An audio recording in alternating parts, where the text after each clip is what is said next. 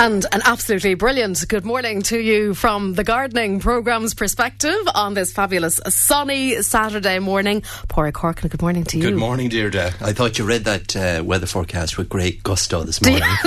Could you just feel the enthusiasm to get out into it? There was real enjoyment there in reading I know, it, and I was thinking, normally the forecasts come in and they can be quite wordy sometimes, depending on how many ways there are to say that it's going to be damp, rainy or cloudy.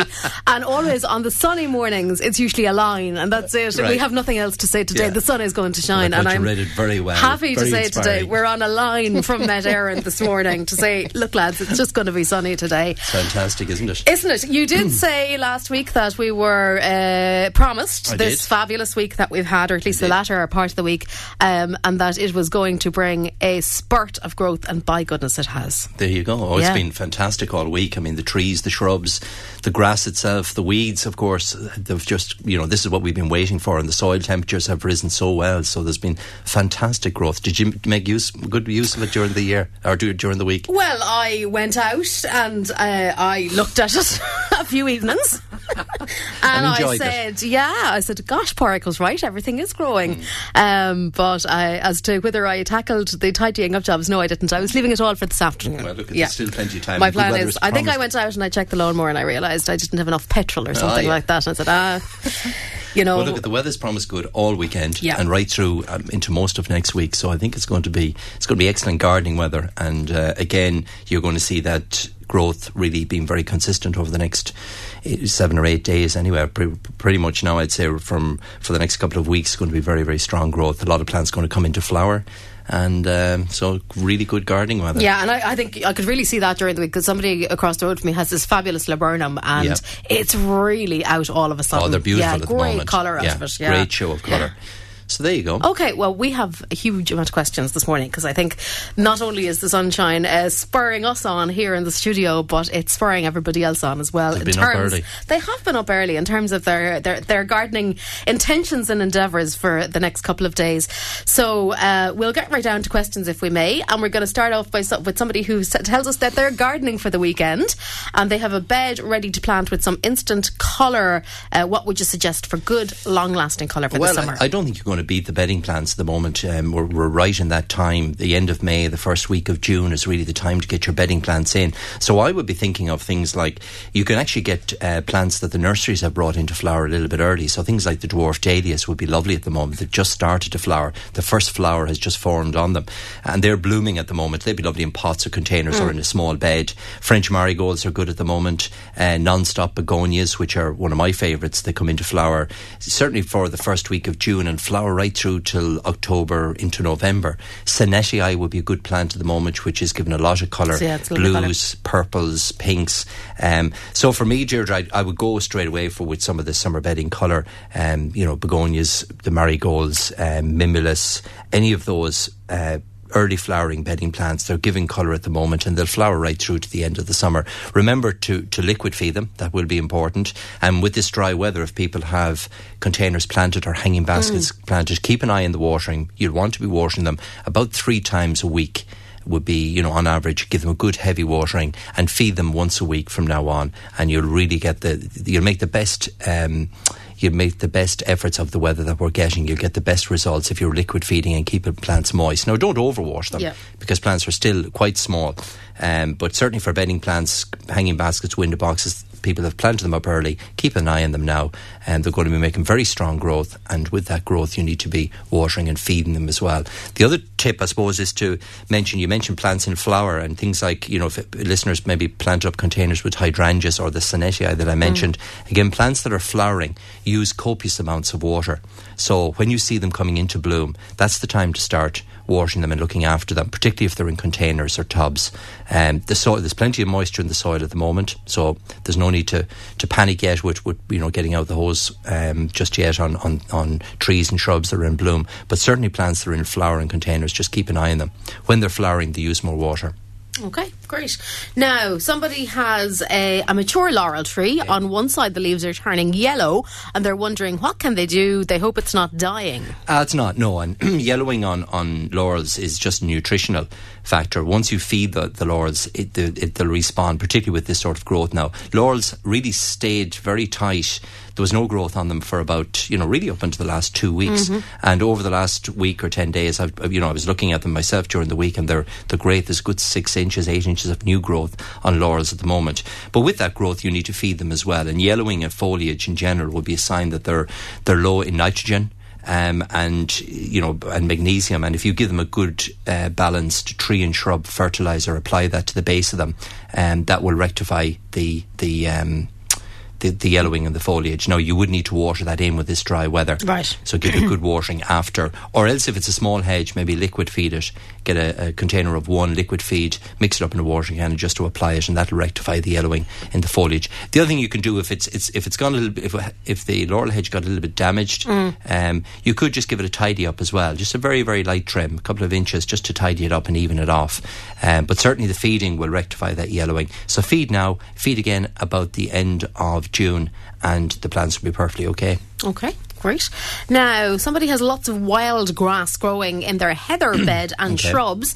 Now, it's very bad at the moment, so they're wondering, do they have to pull it all, or can they treat it with something? Well, you're better to treat it, because it may be scotch grass, which pulling it, you're leaving the root behind, and the scotch grass will regrow again. Or it could be just common meadow grass. But grass, of course, it's very strong at the moment, and through a heather bed it can be difficult. The one treatment to use is a thing called Fusilade, which specifically kills grass without affecting the heather. So you can safely mix up your Fusilade mix, apply it to the heather bed or to the shrub bed. It'll kill the grass without affecting the heathers. Now, it only kills grass, so it won't. It's not to be used on shrub beds where you have broadleaf weeds. Right. It won't damage them. So it's specifically a grass killer.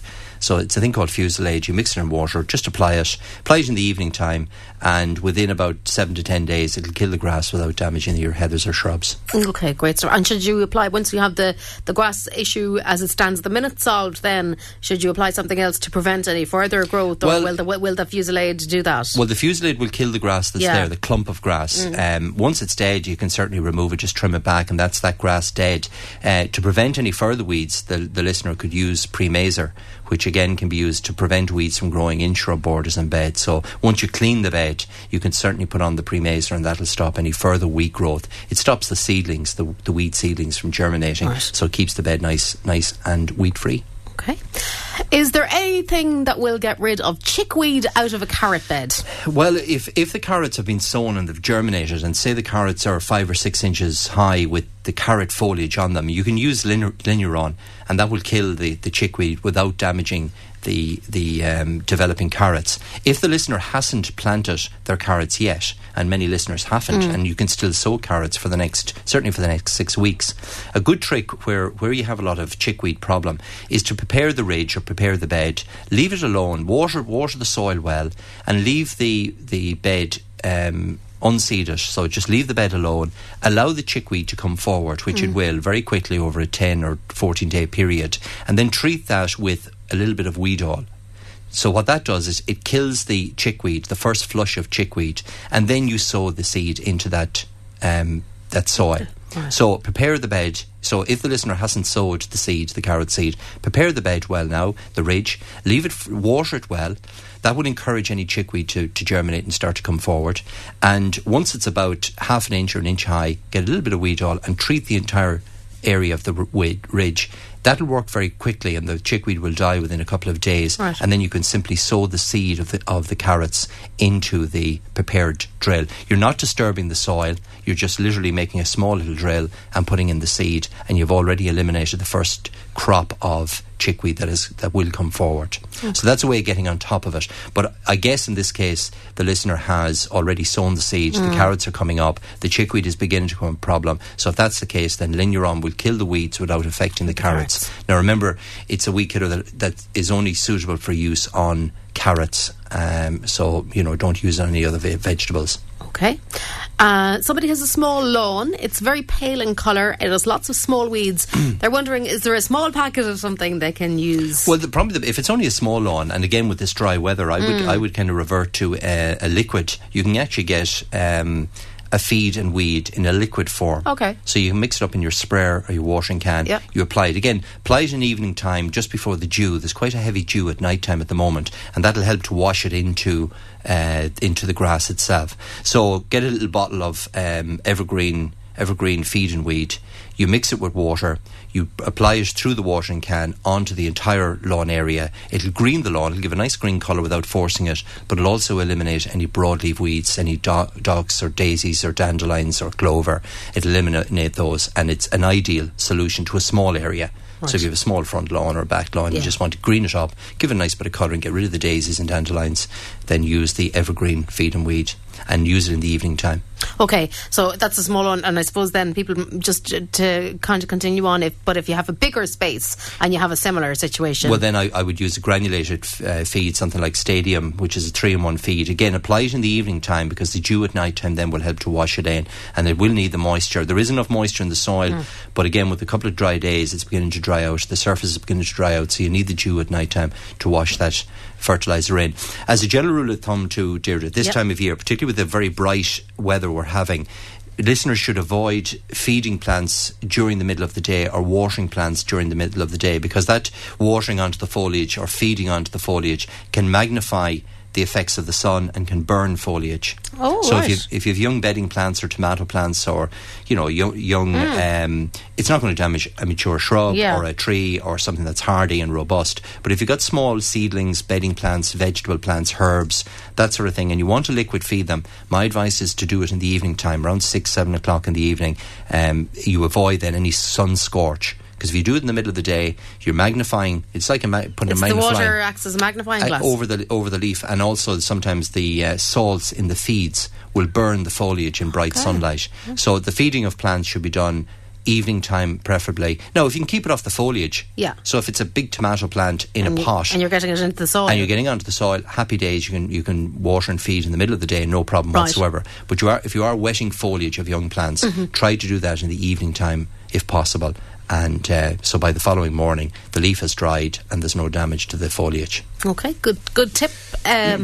Now, tomato plants. We have a couple of tomato plant questions. It's time of year for them. Yeah. So, first of all, somebody has tomato plants that are set outside and they have some white marks on the leaves, and they're wondering, what could this be? That's just a little bit of weather damage. Wind or little cold temperatures will cause that coloration on tomatoes. They'll grow out of it. My advice, to be honest, if you have tomatoes out of doors, is to get them into a very sheltered spot, or get yourself one of you can get these little pop-up tunnels that fit over the tomato plant that keeps the wind and the coldness off the plant, so it acts like a little mini greenhouse around the base of the plant. So tomatoes are very tender.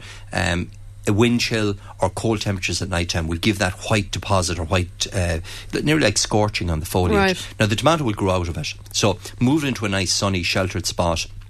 Stake it well. Start to feed it now with the tomato feed about once a week, and if you can get one of those little pop-up tunnels to put over them, that's an ideal way of growing them. They'll actually accelerate the growth, and you'll get tomatoes an awful lot earlier by having that over the plant whilst it's out of doors. Okay.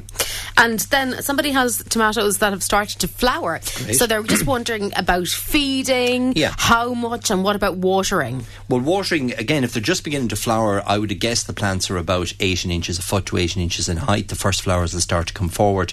You really start feeding tomatoes. So once you see the first truss or the first flowers starting to form fruit. So when the fruit are about the size of a pea, that's the time to start feeding tomatoes with something like Tomerite or any of the tomato fertilisers once a week. Once a week is the tip. So, if it's a Saturday or a Sunday, pick a day, and that's the day to feed your tomatoes. Watering will really depend on the weather and the sort of weather we're getting at the moment. Again, tomatoes are quite young plants, so they're not going to be using a huge amount of water just yet. But certainly I would be watering them about 3 times a week at this time of year, with the sort of temperatures we're getting. So, and as we go into midsummer, that's going to increase to maybe every second day or certainly daily as the fruits start to form. But the plants are quite small yet, so they're not going to be using a tremendous amount of water. So 3 times a week certainly would be sufficient. Okay. You know, an ebb on the side of just keeping them slightly dry. Now, you know, give them a good watering and then allow the compost to dry and then water again. So that'll all depend on whether you've got them in a tunnel, whether they're outside, and so on. So, you know, just gauge it. Okay, great stuff. We're going to take a quick break and you can keep your questions coming to us. A lot of people out and busy early this morning, but if you're texting us, it's 087 900 41 41 with thanks to CNC Cellular, where switching your mobiles to Vodafone is easy.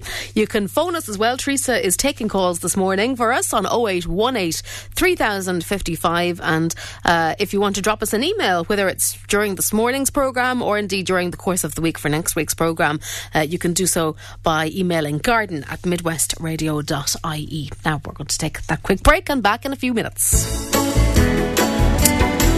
Now, you're very welcome back. We have a great range of questions for you all together this morning, Pádraig. So we're going to keep cracking on here. Peony roses. Somebody, yes. Actually, I noticed these really have come out over the last week. They're of really those nice. that have benefited from the warm week. A flower forms on them, but the flower isn't opening. Yeah, and that's can be very common in peony roses, particularly with the sort of year we have, where peony roses form their flower buds. And if you get a chill, if we get some late frosts or you get cold conditions, you get that. You can get actually a fungal attack to the young developing buds that stops the buds from opening. So it's generally typical of cold weather, cold spring like we've had. So I'm not surprised that we're going to get a couple probably questions about peony roses not flowering this year. And will they ever open this year? No. Those buds won't. Okay. But what you will find is some of the buds on the plants, particularly the buds that form later, will flower. So it won't be a case that nothing will flower, but you might get up to 50 or 60% of the buds not opening. So really those buds are lost for this year. There's nothing the listener did wrong. It's just really down to climatic and growing conditions. Now what I would do is give it a high potash feed, so something like a rose fertiliser would be ideal on peony roses at this time of year, and that'll build them up for next year. So it's typical of the spring that we've had. Nothing that the listener did right or wrong. Give it a feed now, and those buds won't open, so you can snip them off if you want. Right. And you will find some buds on the peony rose that will bloom this year. Okay, but maybe not all buds. Absolutely, and they're, as you say, they're terrific at the moment. They're really beautiful. If they're at the out, moment. they're gorgeous. Oh yeah, they're lovely. Definitely. They're lovely. Now, someone has a beech hedge, and it looks like there's white mould underneath. What's the product that you mentioned last week? I think I warned them about this last week, just to keep an eye on beech in particular. Now, I checked my own beech last week. I must check them today now just to see, but there was no sign of the aphids on them. But beech get this. It's a white aphid, a white beech aphid we call it. It's specific to beech. It's formed on the underside of the leaves. So when you check your beech trees, just turn them over and you'll see the white. They're very distinctive, very white aphids. They're similar to greenfly, but they're white in colour. You simply get a little bit of a bug clear, or there's a good product called Pravado that you can use as well. Mix it up in the sprayer, apply it. Again, if you're spraying any insecticides, again, do it in the evening time. So leave it until 6 or 7 o'clock this evening. Get yourself a small little canister of Pravado, mix it up in a sprayer and apply it to the foliage. Add a little bit of washing up liquid as well. That'll help to stick it onto the leaf. Right. And that'll see the bugs off. But it's very typical of beech. So if people have beech, you can be sure you're going to get this white aphid on it. And the thing I was saying last week was that beech is so slow growing. You don't want that pest on it because it actually holds it back even further, and it'll twist the growing points and it'll make a mess of the hedge. So my advice really is to treat it, and even for listeners that have beech, do keep an eye out for it, because you will get it. You will get this white aphid, very atypical of greenfly and roses. You know, roses will always get greenfly, beech will always get this white aphid, so do protect them. So a little bit of Pravado mixed up in a sprayer, apply it. You might need to repeat it in 3 or 4 weeks time, and that'll see it gone for the rest of the year. Great stuff. Okay, and then apply it in the evening time if this sort of sunshine is if you want to treat it in the next day or so. Okay. Now, this is an interesting one. Somebody has a garden and they're wondering, can they set blue and pink hydrangeas together?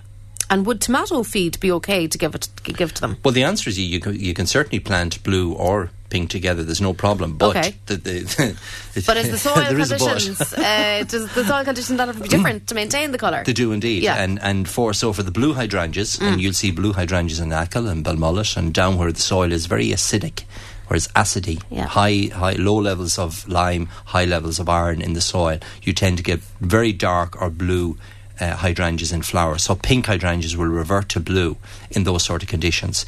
Inland, where it's more limey, the traditional pink or deep red is the traditional colour. So the only hydrangea that doesn't change its colour is the white hydrangea. That'll remain white irrespective of your soil type. So the answer is you can plant them certainly together, but they're going to revert either to pink or to blue depending on the soil types. Now what you can do is get some of the hydrangea colorant. So there's a specific tub of a thing called hydrangea colorant. It's crystals that you apply to the blue hydrangea, and that helps to keep it blue. Right, so you're adding a bit of acid really into towards the roots of that particular plant. You are is indeed. That it? You're keeping the compost or the soil around that plant acidic, acid in nature, a very low pH, and that encourages the plant to stay blue. So the growers, for example, at this time of year, are growing hydrangeas, and they simply just add the crystals to the pot to change the colour from pink to blue. Okay. And to keep the blue, a good blue intense colour, they just add the crystals. Now one application is generally sufficient. Okay, and will they change, like if you had a pink one now, for example, it's like a chemistry lesson more than anything else, but if you have a pink one and you wanted to turn it blue, will it turn blue like within a short period of time? If you don't have to wait till next year or anything like that? No. Hydrangeas in the garden aren't flowering yet. The nurseries have brought them on early in glasses and tunnels, so you'll often see hydrangeas for sale with flowers on them at this time of year. But that's just because they've been forced, they've been codded into thinking it's July, and they're blooming. Right. So the garden hydrangea hasn't formed; it's just forming its flower buds now. So if you put on the crystals at this time of year, you will change the colour, the pink hydrangea, to a blue hydrangea. Okay. Right? And you'll need to put on a fairly mature hydrangea. You'd want to use the tub. It's a small tub. You'd want to use the full tub to make sure that it changes to blue.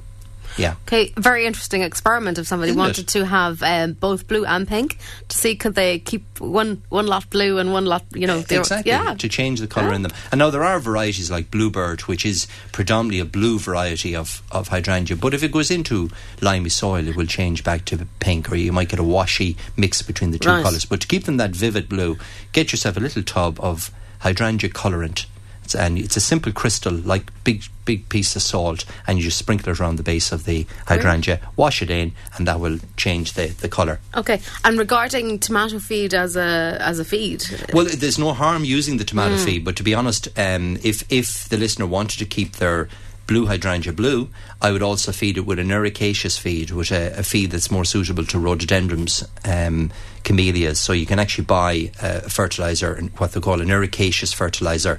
Again, it's a liquid feed, and that again will keep your blue hydrangeas blue. Okay, very interesting. So there's no harm using tomato feed, but it's not going to. If you're looking for it to maintain colour, then you get yourself an ericaceous feed, a lime-free, or a feed that's suitable for rhododendrons, azaleas, camellias, those plants that love acidic conditions. And isn't it funny? The people in Achill want pink hydrangeas. And the people in Roscommon probably want the blue ones. Yeah. Isn't it always the way? Absolutely. Okay. Now, somebody's wondering, can you repeat the name of the product for wireworm and carrots? Okay, the weather is absolutely brilliant for using it at the moment. The treatment I mentioned last week was a thing called Super Nemos. Actually, if you go onto my garden website, gardencentre.ie, go into my blog, you'll see a picture of myself, and just click onto that and go into the blog. I've actually written an article on Super Nemos and using them for basically it'll control wireworm in potatoes, it'll control carrot root fly, it'll control vine weevil. And I was with a nurseryman during the week up in down in Clare, and he was telling me that he uses it now. He uses the Super Nemos in the glass houses on his shrubs to protect them against vine weevils, and finds it very, very effective. So it's great. It's a natural product. There's no chemicals in it.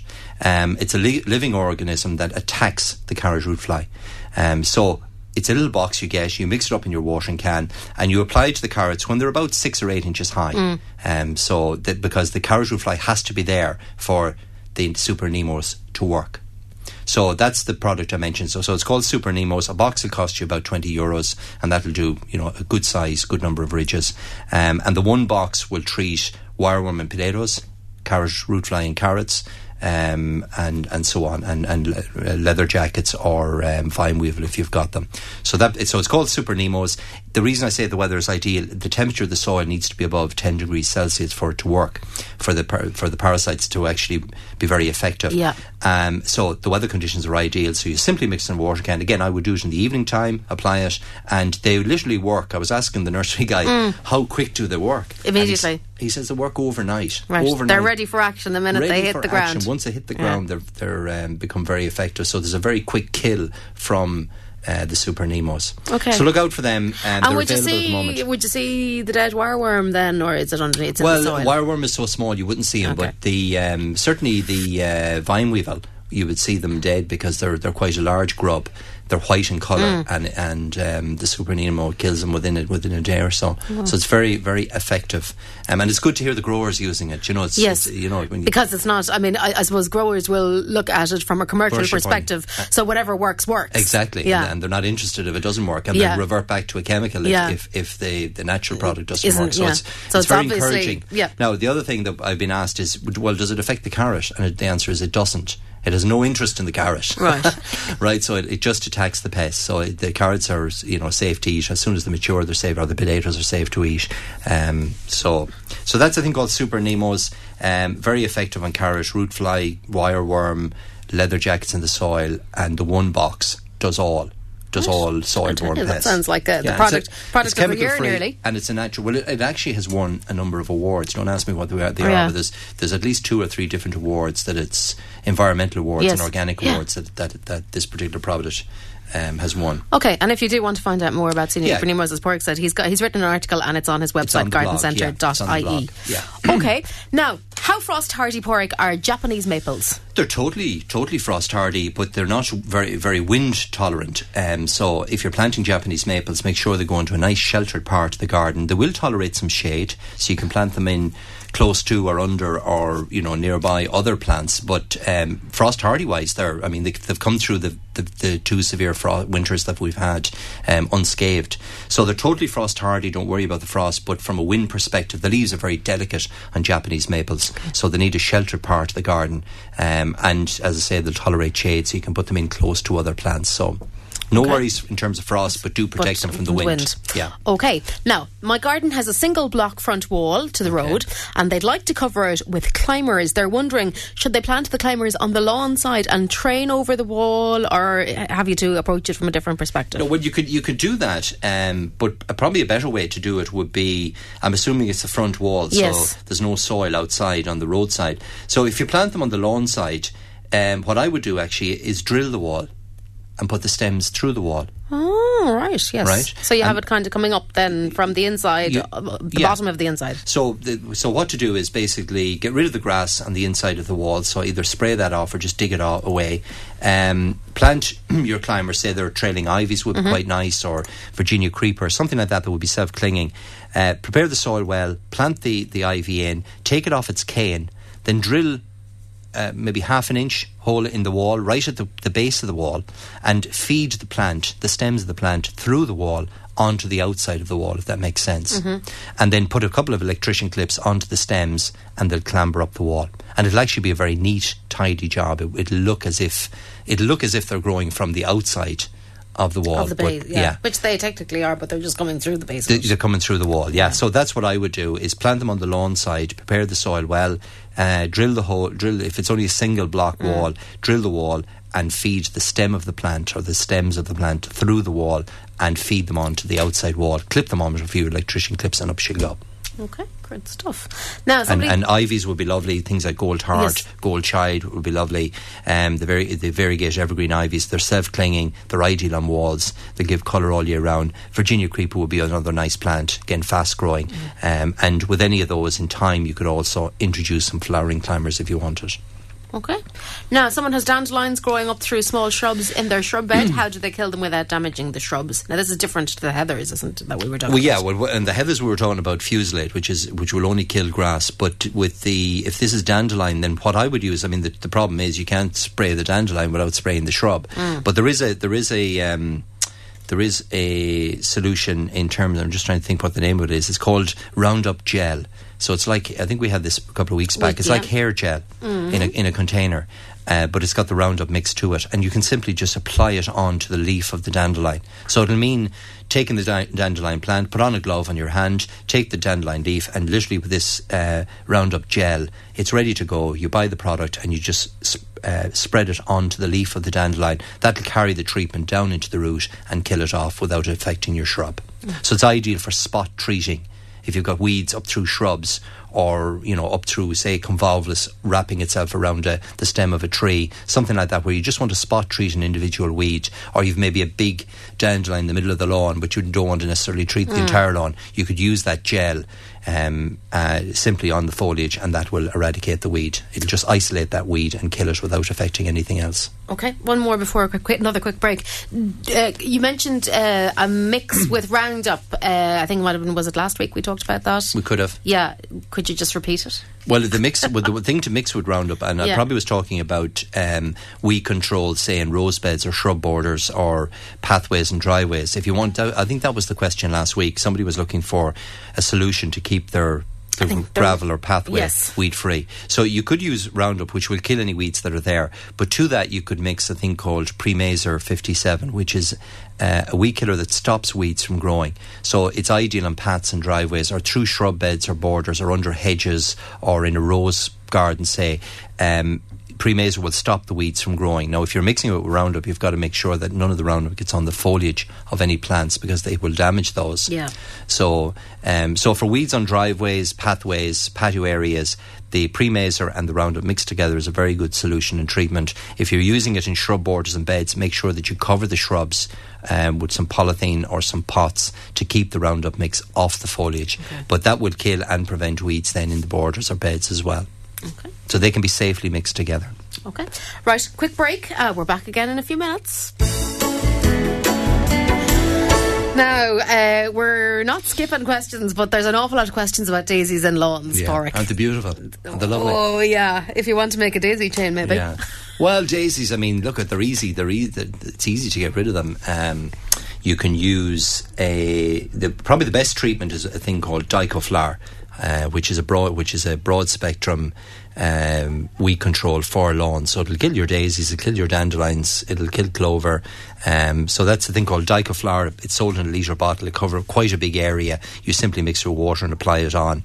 And I think, I suppose, if you want to get rid of daisies, the thing is, letting them flower and go into seed now is going to create a population for next year. So, get on top of them now, and you'll certainly get rid of them, and they'll die within a couple of days if you use the Dicoflar. For small areas, you could use the evergreen feed and weed I mentioned this morning. If it's a small area and you just want to get rid of them, then that's a liquid. You mix it in water and apply it, and again, you'll find it very effective. And again, when using weed killers, again, I would prefer people to do it in the evening time. Right.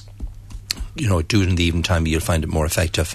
Okay. Find it more effective on plants. So Dicoflar will see the daisies and the dandelions off the lawn if you want to get rid of them. Now, we have a few questions about rhubarb today, yes. And it seems the rhubarb isn't doing all that well this year. Somebody has rhubarb that came up but just died off. Why did this happen? And somebody else had a plastic bin over the rhubarb for about 5 to 6 weeks, but when they removed it, the rhubarb was dead. Yeah, and putting the black bin over them is I often tell people to do that in January, because it's a way of forcing rhubarb early in the spring. You cod it into thinking it's in the dark. It still thinks it's underground, and it continues to grow. So it's a lovely thing to do in January, and you'll have lovely rhubarb by the end of February, early March. You wouldn't necessarily do it at this time of year, but certainly in the springtime, it's a great way to force rhubarb. Having said that, rhubarb has struggled this year. My own rhubarb is exactly the same, because if you think about it, and I was saying this to you off air, that April actually has been a very dry month for the west of Ireland. We haven't got our normal level of moisture in April. And people are probably saying to me, well, geez, the weather wasn't great, and it wasn't. Is that fella cracked? Yeah. So you had low levels of moisture, but you also had very cold conditions. And if you think that rhubarb has to grow from nothing to 2 feet to produce its stems, it needs the really good weather that we had back in March, and rhubarb was brilliant back in March right up to the beginning of April, and then it went downhill. Now, what I would do, and what I'm going to do with my own rhubarb bed, is clean it up, take off any of the dead or damaged leaves, anything that's thin or whizzing. I'm going to clean it off, and I'm going to water it well, heavily, and feed it again. And I think you'll get a second flush of new stems for July and August if you do that. So I'm going to tidy up the bed because it's very whizzing. The branches are falling over. There's a lot of damage on the stems, and it's really just down to the poor growing conditions. There's no pests, there's no disease, there's nothing like that you have to worry about. Right. It's just down to cooler temperatures, and we didn't get that softness that rhubarb needs to really flush and grow well. So I would clean off the bed, water it well. I mean, literally put the hose on it and leave it running for an hour or so on the bed. Water it well, and then give it a good feed, and that will it'll re-energise the bed again. Okay. Now, somebody's wondering, is it too late to sow ash trees? Well, it's not too late if you can get them potted. So bare root plants, and that's generally how ash is planted, like beech or ash or oak. Once they've broken leaf, and particularly with the sort of heat we're having, I wouldn't bother with bare root plants now. They're finished for this year, really, until next November. Potted ash trees, yes, or potted beech trees, no problem whatsoever. And indeed, a lot of people have been asking me during the week with the warm weather, can they plant plants in general, because things gone too dry, and they're not. If you go down a couple of inches into the soil, there's plenty of moisture there. So if you've got plants for planting, then get them planted. You can certainly water them in afterwards, which would be advisable. But in terms of planting, the weather is absolutely ideal, and the soil conditions are ideal for planting. But those ash trees would need to be in pots. They need to be potted at this time of year to plant, or else leave it until November and get some bare root plants then. Okay, here's a lovely story. Somebody has peony roses. Yes. And they're set since about the 50s, and they have 52 flowers on them at present, and they're wondering, is it a record? 52 blooms. Can you imagine the picture that would be? That must the flowers, be stunning. The flowers on peonies, as you know, they must be 4 to 6 inches in diameter. They're a good big lump of a fist, really. So 52 blooms. I mean, but it just shows you, 1950s it was planted, so 50 years. 60 years, 62 years planted, and that's the longevity of peony roses. I mean, they're a plant that if you get them now, they can be shy to flower for maybe 3 or 4 years, but once they start to bloom, now if they last 62 years, and you can divide them in the winter time and transplant them carefully, but it probably is a record. I mean, they are very good this year, I have to say. They're lovely. Are they, because they are as good this year, I suppose maybe we're more conscious of them, and the fact that they're out now at the minute, do they last long, peony roses? No. So they're short-lived. They're a bit like our old cherry blossom, I suppose. Yeah, but, they're beautiful when they're bloom, and you'll probably get them to flower up into the middle of June, maybe for another 2 to 3 weeks. But after that, they go out of flower, and that's, I suppose, that's the sad thing about them. You tend to get a beautiful flush of colour early in the season, early summer is their time, but then they're gone. And if you think about it, May, early June is a time in the garden when there's not an awful lot in bloom. The spring plants have gone out of bloom, the forsythia and the early spireas and the roses and so on haven't come into flower yet. So peony roses fill that gap. In the kind of late spring, mid-summer, early summer, they fill the gap in the borders, in the herbaceous borders. Things like lupins and so on aren't in flower just yet, or delphiniums or whatever. So they fill the gap. But they're a great plant, and they're so easy to grow. And once you plant them, the thing is just to leave them alone, let them do their own thing and come up every year. But you can still plant them at this time of year. Right. They're still available in pots to put into the garden. Now you won't get much colour from them this year, but if you get 62 years I have to say, I'd love to see a picture of that. If that person would like to email us in a photograph, I'd love to see it. Or indeed anybody who has something in their garden that they're particularly proud of and they've had for a long time, always feel free to share it with us here, because we'd love to see how you're getting on. Now, somebody's wondering about a privet hedge. How can you kill the grass underneath it? I suppose, well, that's a bit like our heathers, is it? So what would you use? Fusilade. Fusilade, there you go, yeah. Use the fusilade. Sorry, I wonder, has the name registered in my brain or not? Sorry. It's not that I'm not listening to you, Pádraig, I am, I promise. But do remember that it only kills grass. Yeah, only grass. And it'd be perfect on the privet hedge. Ideal, just mix it in water, apply it to the grass. It'll kill the grass without affecting your privet hedge. It doesn't contaminate the soil either, so it won't affect the roots. What's good to feed goji berry bushes with? Well, you need a high potash feed, and that would apply to all fruiting plants like gooseberries and blackcurrants, and all fruiting plants are actually excellent this year. So high potash feed, again, rose fertiliser would be ideal. You can either use a liquid feed, so the Tomarite for the tomato feed would be ideal. It's high potash. One liquid feed would also be good, or else get yourself a small box of rose fertiliser. Top rose would be a good one, a granulated feed. Apply it around the base of your fruit trees now, and that'll That'll boost them on, okay. Yeah. 25 or 30 fruit trees planted last year. Some have died. The person is wondering, why would this be? Well, it depends. I mean, why have they died? There could be lots of reasons. Yeah. You know, the plants themselves might have been just weak. I suppose putting in 25, you might expect 1 or 2 to fail. But you know, I wouldn't guess that it's a soil issue or a pest problem. I would lean towards maybe some of the plants just mightn't be as strong as the others. But don't let that put you off. I mean, you know, you can still plant fruit trees, gooseberries, blackcurrants, strawberries. All of those plants are still available to put into the garden. They're potted now, so they're that bit stronger. And by planting them at this time of year, you know, you're guaranteed nearly success as long as you keep them watered and give them an occasional feed. So, you know, don't let that put you off at the fact that 1 or 2 plants fail. That happens. That's life. Okay. Very philosophical. Can you set dahlias outside now? Yes, great time to plant them out of doors. Again, you know, just pick a nice sunny location. Dahlias like a good, particularly if they're tall dahlias, if they're using it for cutting, if you can get some organic compost, some rotted manure, some stable manure, or buy a couple of bags of rotted organic matter, dig that into the soil. That's what dahlias love. Make sure that you keep them well watered and keep them well fed, because again, they have to grow a bit like the rhubarb, grow from nothing up to 3 or 4 feet before they start to flower. And once you do that, they'll reward you with lots of colour from first week of July right through to November. Right.